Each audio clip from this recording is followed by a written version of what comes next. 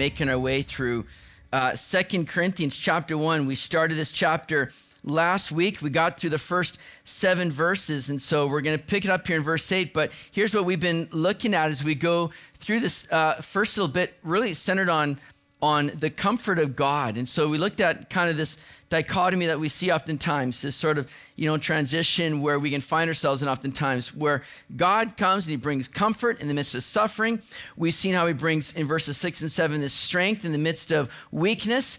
And then here into verse 8, we're going to look at trust in the midst of trials. Trust through trials, verses 8 to 11. Then we'll look at conduct and criticism and assurance in apprehension. But here in verse 8, here's what we read. For we do not want you to be ignorant, brethren, of our trouble, which came to us in Asia, that we were burdened beyond measure, above strength, so that we despaired even of life.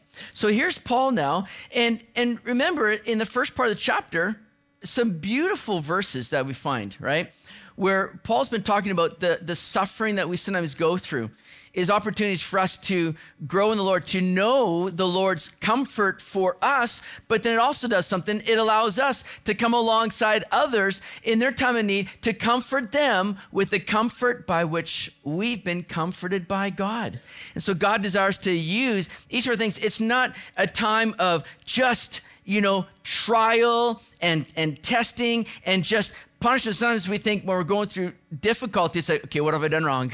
I got to clear this up. Lord, reveal to me. That's like, remember Job, right? He's got all of his friends coming to him saying, Job, look at the suffering here. What'd you do wrong? Just hurry up and confess and it'll all be made right. Sometimes we can feel like, what have I done wrong? And yet that's not the case all the time. Sometimes the Lord brings us through that simply to grow us and strengthen us, and then to use us to minister to others. And so Paul has come along now and say, listen, guys, I don't want you to be ignorant. I'm not speaking something that I'm kind of giving to you to do where I've never experienced it myself, right? Sometimes we can know exactly what to tell people and yet not experience it ourselves. Well, Paul says, don't be ignorant. I've gone through trial. I've gone through this kind of pressure and tribulation. He says, I want to remind you of the trouble that came to us in Asia. Now, we don't know exactly the trouble that Paul is referring to specifically, but we do know Paul had quite an extensive rap sheet of persecution and trial and tribulation that he's been through. I mean, he could have taken anything off that list and said, I know what it's like to go through trouble and trial because look at what I've had to endure. It could be that he's speaking of his time in Ephesus. He wrote the letter to the Corinthian church, 1 Corinthians from Ephesus. It could be he's referring to the mob that kind of rose up against Paul. They all met in the theater. They're all just like ready to take Paul out. And it could be that he's referring to the trial he's talking about there. He's referred to earlier how he's had a fight with, wild beasts at Ephesus. Could be referring to that, or maybe literal beasts. We don't know. But he's been through trial and trouble. He knows what he's talking about. He's speaking from personal experience when he says, I know what it's like to go through these things. I don't want you to be ignorant. In fact, he says, we were burdened, notice in verse 8, burdened beyond measure, above strength, so that we despaired even of life. Paul's like going, we were at a point where we felt like that's it. We're goners, man. Like this is going to lead us right into the glory of Jesus. Like, say goodbye to your friends. They're writing love letters now to all their family going, hey, this could be it. We may not see you again. Like he felt like this is beyond measure. It reached a point where it was so heavy upon him that he basically was despairing of life. Have you ever been at that point in life where the pressures have just mounted up so much to where you just feel like, I don't know how I'm going to get through this. I don't know if it's going to get any better. I remember a couple of years ago, I went to a Starbucks around Christmas time, went and ordered my seasonal eggnog latte, and they said, we don't make those anymore. And my body just went numb. It was a despair like I don't know if I've experienced before. I was like, how can this be? Where am I going to go now? What meaning is there in? No, I didn't reach that point, but maybe you've experienced times worse than that, that you go, how am I going to get through this?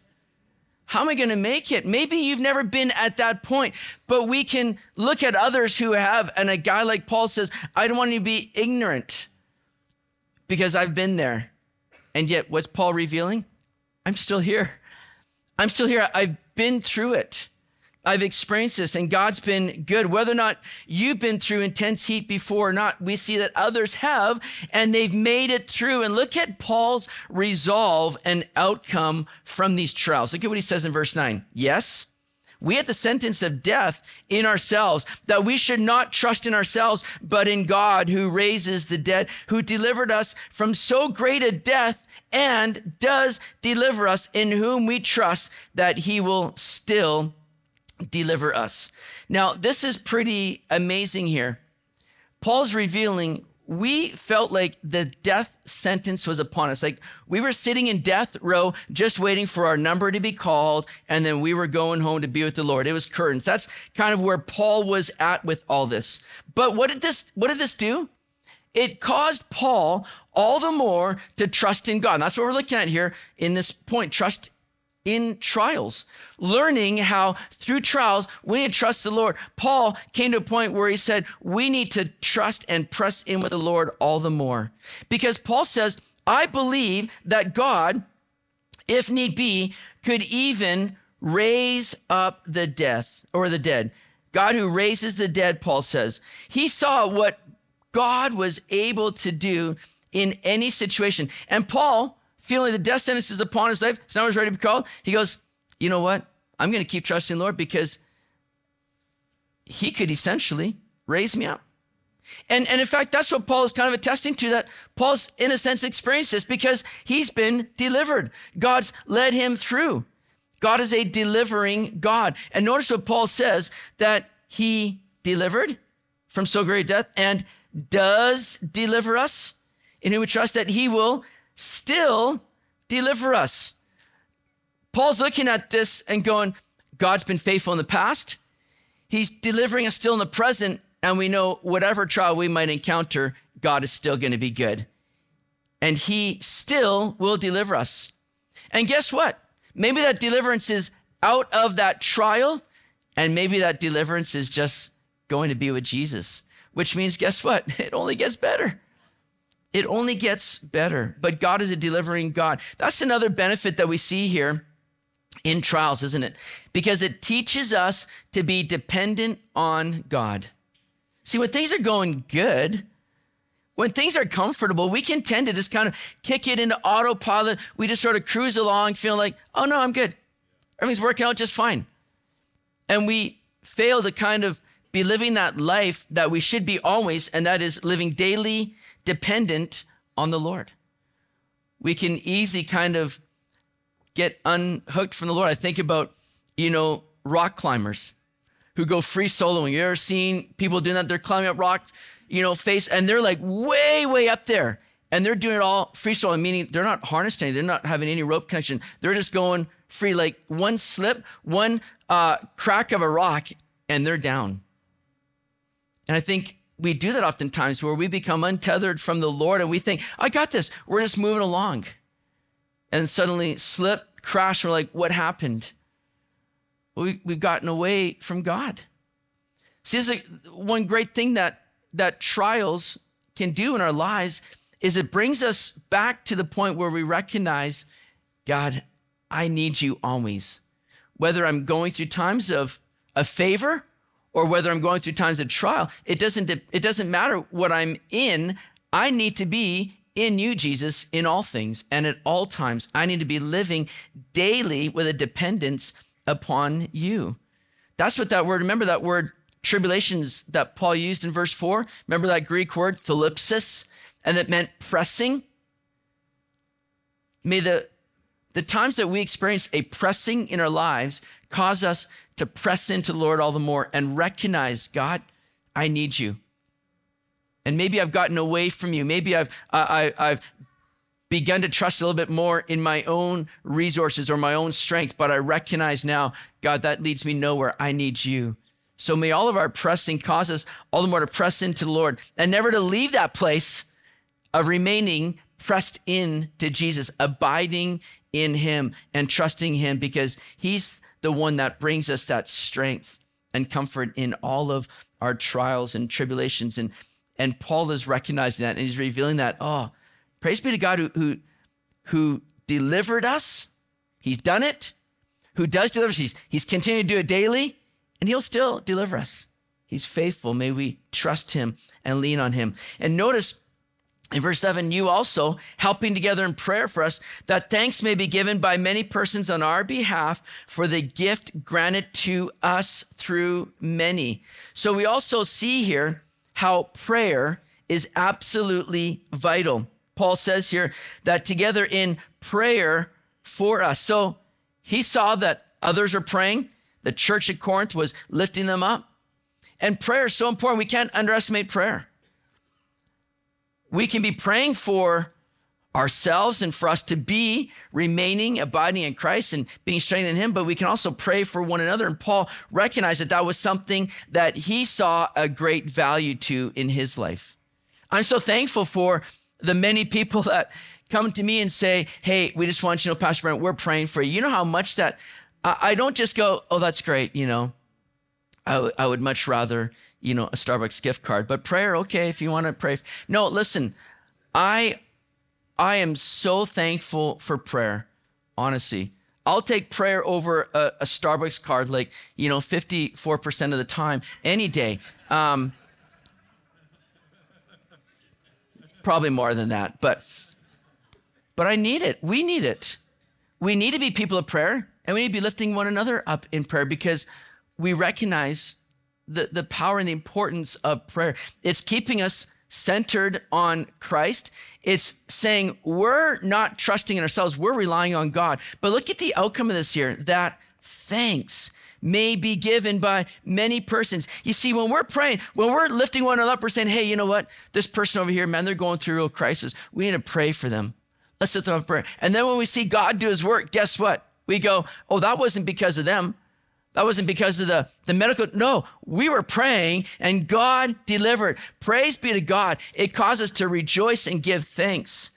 And Paul says, on our behalf, for the gift granted to us, that gift that Paul experienced was that deliverance that he received. And it led to the praise of God. Be people of prayer, my friends. If you are not praying regularly, I encourage you, see the value and the importance of prayer. That's just pressing with you. It's not just going through a shopping list, saying, God, I need you to do this, I need you to do that, take care of this. It's saying, I just want to be with my God, my Savior. I just want to be in that communion and time of fellowship with the Lord. I want to experience. And when we pray, guess what? We're going to be comforted by God as we meet with the God of all comfort. You're going to be strengthened, and you're going to know that comfort, and it's going to lead others to praise God as well. Paul would say in Philippians 1:19, for I know that this will turn out for my deliverance through your prayer and the supply of the Spirit of Jesus Christ. So we've seen this trust in trials that we're to have. Let's look next in verse 12 at this conduct in criticism. Now, I'll get to what that means in a second, but Paul writes in verse 12, for our boasting is this, the testimony of our conscience, that we conducted ourselves in the world in simplicity and godly sincerity, not with fleshly wisdom, but by the grace of God, and more abundantly toward you. So as we're looking at kind of what's going on in the context of this letter that Paul's writing to the church at Corinth, there were people now that have come into the church at Corinth since Paul's departure who were false apostles. They were trying to elevate themselves, and by elevating themselves, they needed to kind of knock Paul down. And so they come in and they're cynical towards Paul. They're critical of Paul. They're saying, look at all the troubles he's been through. If he was truly a man of God, he wouldn't be having his life in such crisis all the time and going through the tribulations. So they said, and that's why Paul writes, here's the reasons for it, guys. It's actually working out a good purpose. So not only did they try to discredit Paul through the trials he went through, but they also tried to discredit Paul by saying he's not a trustworthy person. This guy is not being honest. He's not being trustworthy. He's not really a reliable guy. And they were saying that because Paul had said earlier that he plans to come and visit them again in Corinth. And when Paul didn't come, when he said he was going to come, they'll go, oh, look at that. He told us he's going to come by. He hasn't come yet. Can't trust that guy. He's a phony.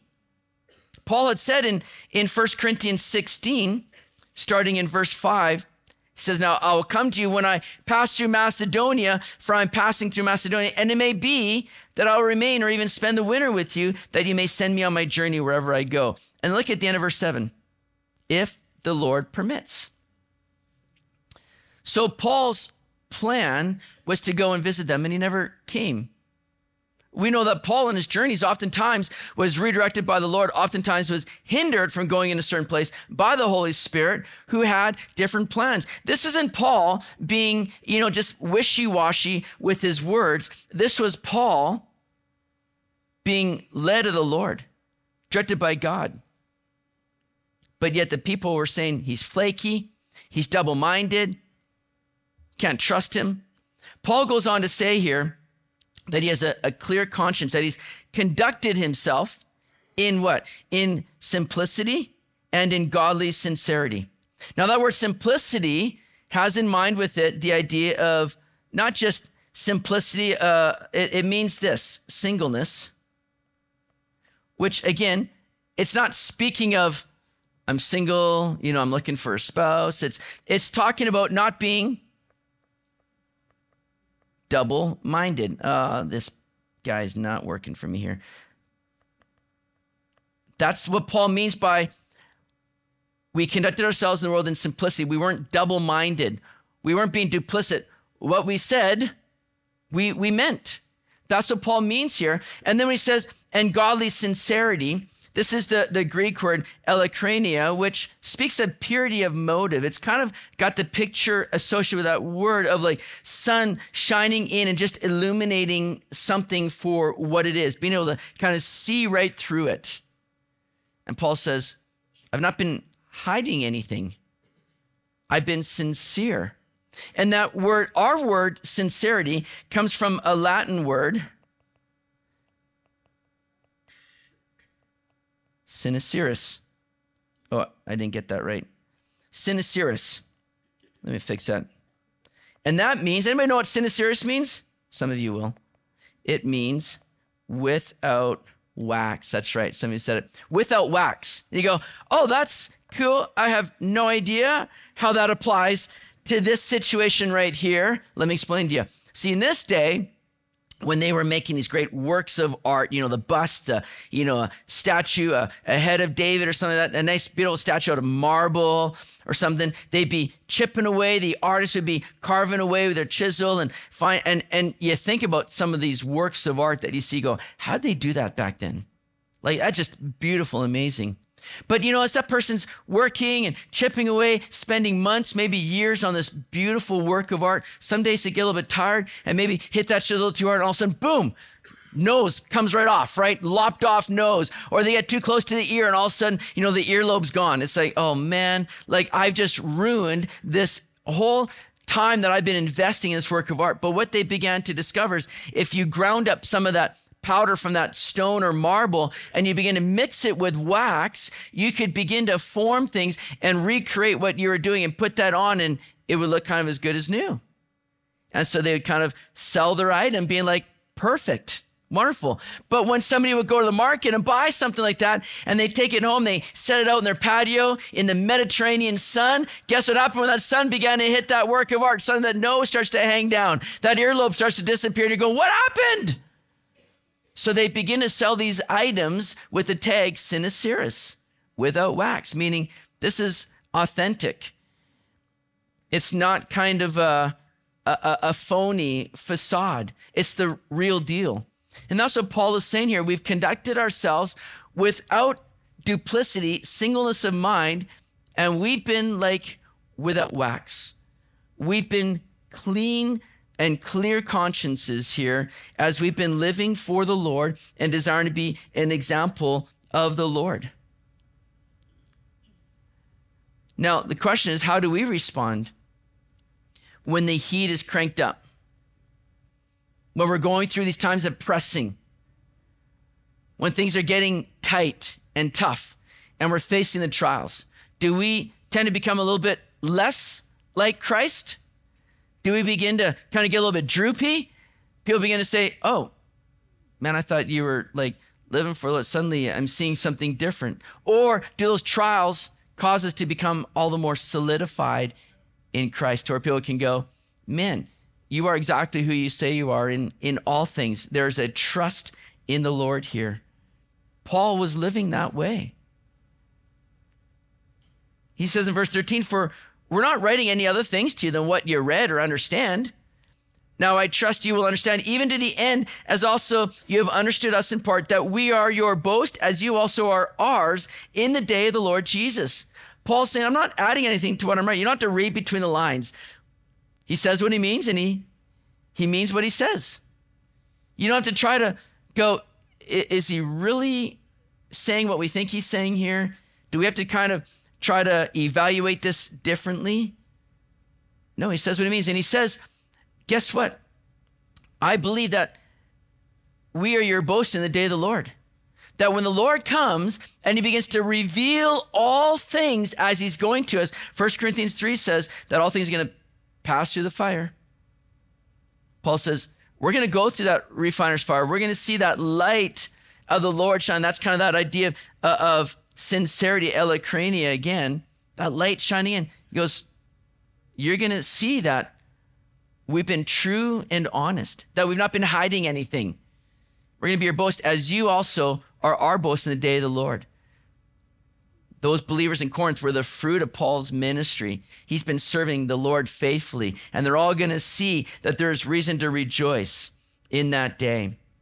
Paul is confident of those things. And he says in verse 15, and in this confidence, I intended to come to you before that you might have a second benefit, to pass by way of you to Macedonia, to come again from Macedonia to you and be helped by you on my way to Judea. So Paul had every intention to come to them, right? He wasn't just blowing smoke. He was confident that he would come to them. Now, when he was writing that letter in 1 Corinthians, he was in Ephesus over to the right in Asia there. And they would oftentimes travel to Corinth by ship across the water. They'd land in Corinth. And Paul says, I was planning to see you when I make my way to Macedonia. And then when I come back from Macedonia, I was going to stop in and see you again and spend some time with you before I make my way back to whether it's Ephesus or Judea.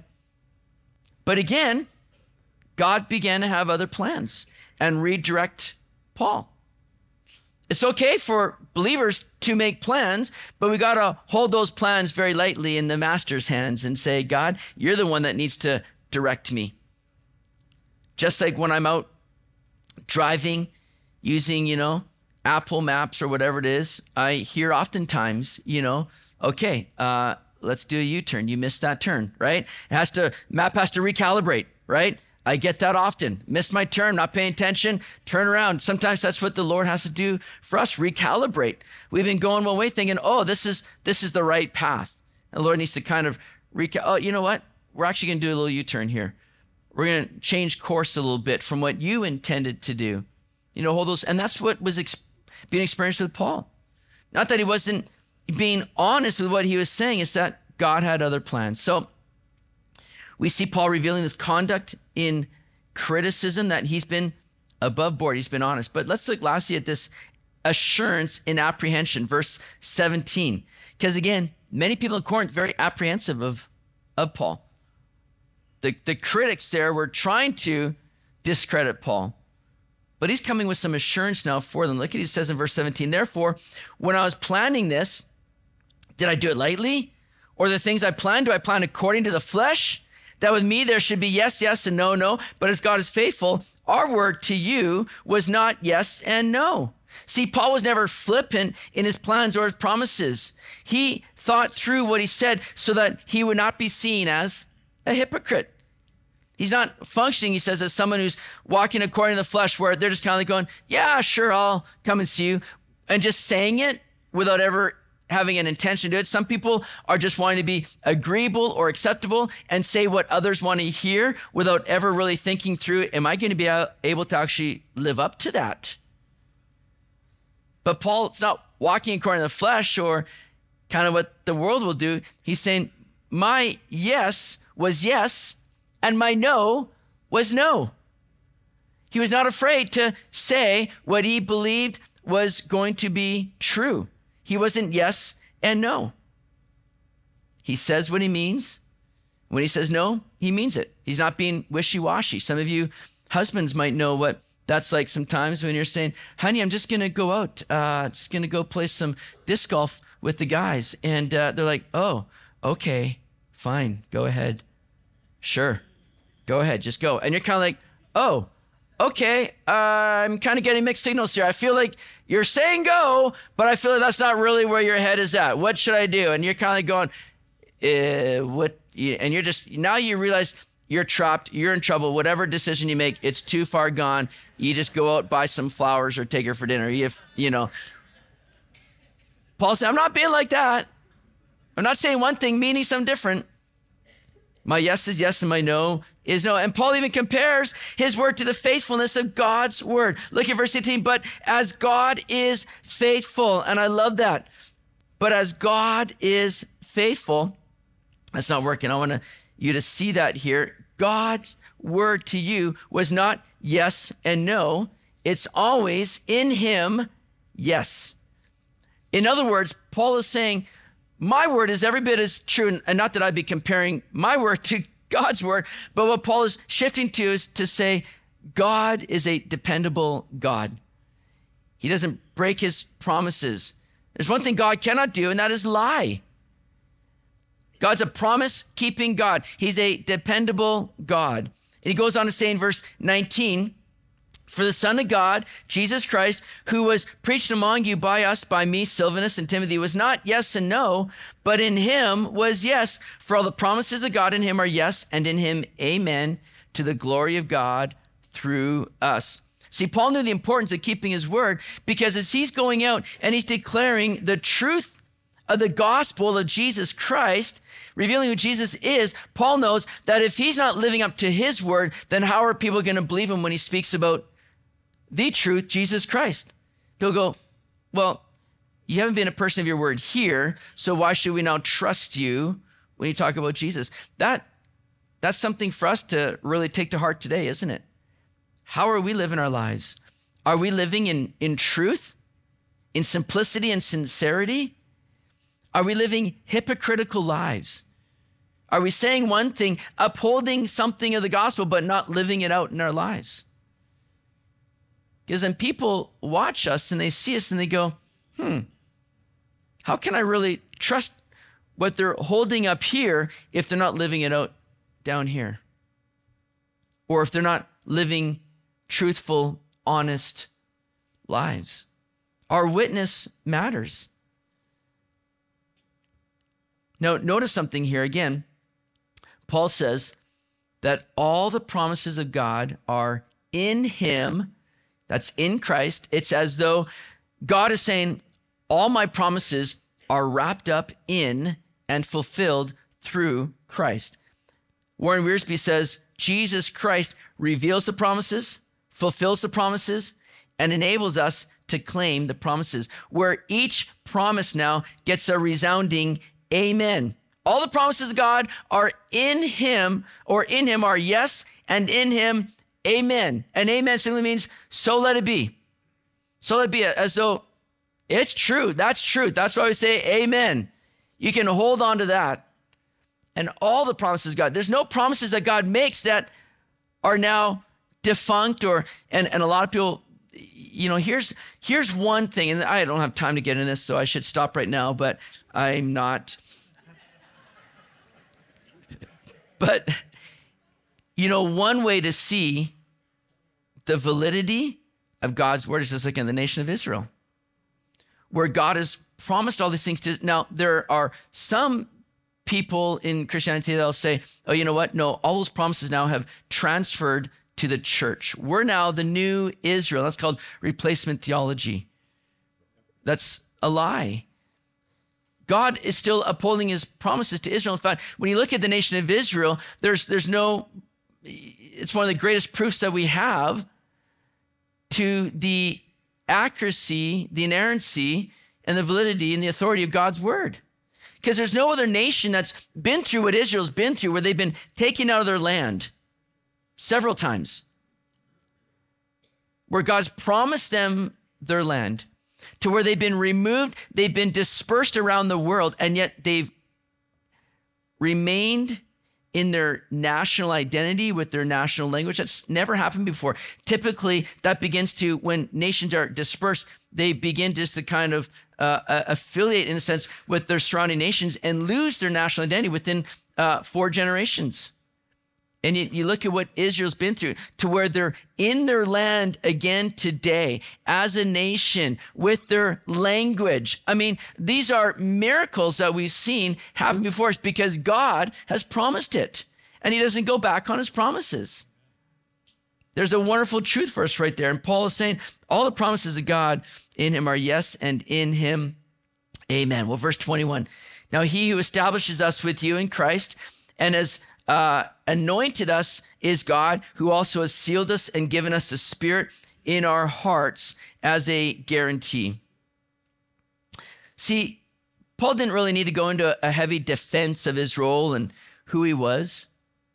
He's not too worried about what others said of him because he knew God was establishing him. Just as God has established all of the believers in Corinth, God was faithful. And Paul and the Corinthian believers are now being linked together through the work of God. Not only was God establishing or confirming them, but he says, you've been anointed. Now we can use that word again in some Christian circles with this kind of real spiritual, oh, that person is so anointed. Oh, just watch them. Oh my goodness. I get tingles just being around them. The anointing is so heavy upon them. And we use this word in that way. You know what? All believers are anointed, which simply means that we've been commissioned, consecrated, set apart. A priest, a prophet, a king in the Old Testament was anointed, kind of commissioned them into the new office. But now for believers, we're not commissioned into we're commissioned into the family of God. We have an anointing. It's by the Holy Spirit. There's nothing that some person has over and above another person. Oh, then we're simply anointed by God. We're brought in the family of God. And we see the whole work of the Trinity in securing each believer and establishing in the promises of God. MacDonald says this: God had established them in the faith, confirming them in Christ by the ministry of the word. He had also anointed them with the Spirit, qualifying, empowering, and teaching them. So we see the certainty of God. We see the centrality of Jesus, and now the certification of the Holy Spirit. Look at what we see here, that the Holy Spirit has sealed us. He sealed us. That's wonderful to know, because what that means, and especially in this day, when a person was shipping a package, remember Corinth being a port, city, ships coming in, packages being dropped off. Well, the owner, to know that this is their package and to lay claim to it, they would put this wax seal upon that package. It would mark it to say, I'm the rightful owner. That's what God has done through the Holy Spirit in our lives. When we are born again, we become new. The Holy Spirit is in us, and that becomes a seal by which God says, you're mine. We are his, we're his children, and he sealed us and marked us. And that seal also speaks of security from the wicked one. Not only has he sealed us, but it says that the Holy Spirit has also become what? Somebody? It's right there. Where? He's become, somebody shout it out. Thank you. Just need to wake you up. He's become our guarantee. Which means this: what I've started, I'm going to finish. It's not just a little bit where he maybe reneges. He says, no, I'm putting down a guarantee. It's like a down deposit where I'm coming back. There's better things to come. That's important for us to recognize, that when we go through tribulation and pressing, we don't sit here and wonder, God, where are you in all this? You're his. He sealed you. And the Holy Spirit's become the guarantee that says, I'm not done with you. I'm at work with you now. He's a God that has delivered, does deliver, and will still deliver. He's that guarantee where there's better things to come. We have an inheritance, eternal life, and he's coming back again one day to receive us unto himself. We're marked, sealed, anointed, guaranteed by the Holy Spirit that God is not done with us. Praise the Lord for that. We can trust God, my friends. We never have to let the things of this world bring us down, discourage us, be a heavy to us. We're in Christ, and all his promises are yes and amen. They're dependable. May we trust him. Worship team, would you guys come? And we're going to close with a song here. But again, be encouraged here that we can trust God. When you're in a time of pressing, God's going to establish you. What he speaks in his word is dependable. It's always yes and amen. How can we know these things are true? How can we depend on him? He's given us his Holy Spirit to mark us, to reveal that we're his, provides a guarantee. So may we be confident in these things, trusting the Lord, living faithfully for him as he is a faithful God to us. All right, let's stand together. God, we thank you for your word here. Thank you for the things that we learn and take from this. And I pray that you would strengthen every person here today. God, that we would know this God of all comfort, that we would know we can truly lean on and depend on you, and forgive us, Lord, when we get confident in our own selves and we get away from you. May we remain tethered to you, abiding in you, Jesus, knowing that you are good. So we love you. Strengthen and help us here today, we pray. If you're here today and you don't know Jesus as your Lord and Savior, I want to give you the good news here today. That Jesus came and he died on a cross to pay the penalty for your sin. The bad news is that we were sinners, every single one of us, guilty before God, unable to help ourselves, unable to gain eternal life into heaven. That's why Jesus had to come. Only he, the perfect, sinless one, fully God yet fully man, could stand in our place, pay the penalty for your sin. He died, he rose again to secure forgiveness of sin and everlasting life for you. It's a free gift, my friends. That's the promise of God. A dependable promise. Yes and amen. But if you receive that for yourself, if you're here today and you don't know Jesus as your Lord and Savior, I encourage you, I implore you, I call out to you today. Get right with God.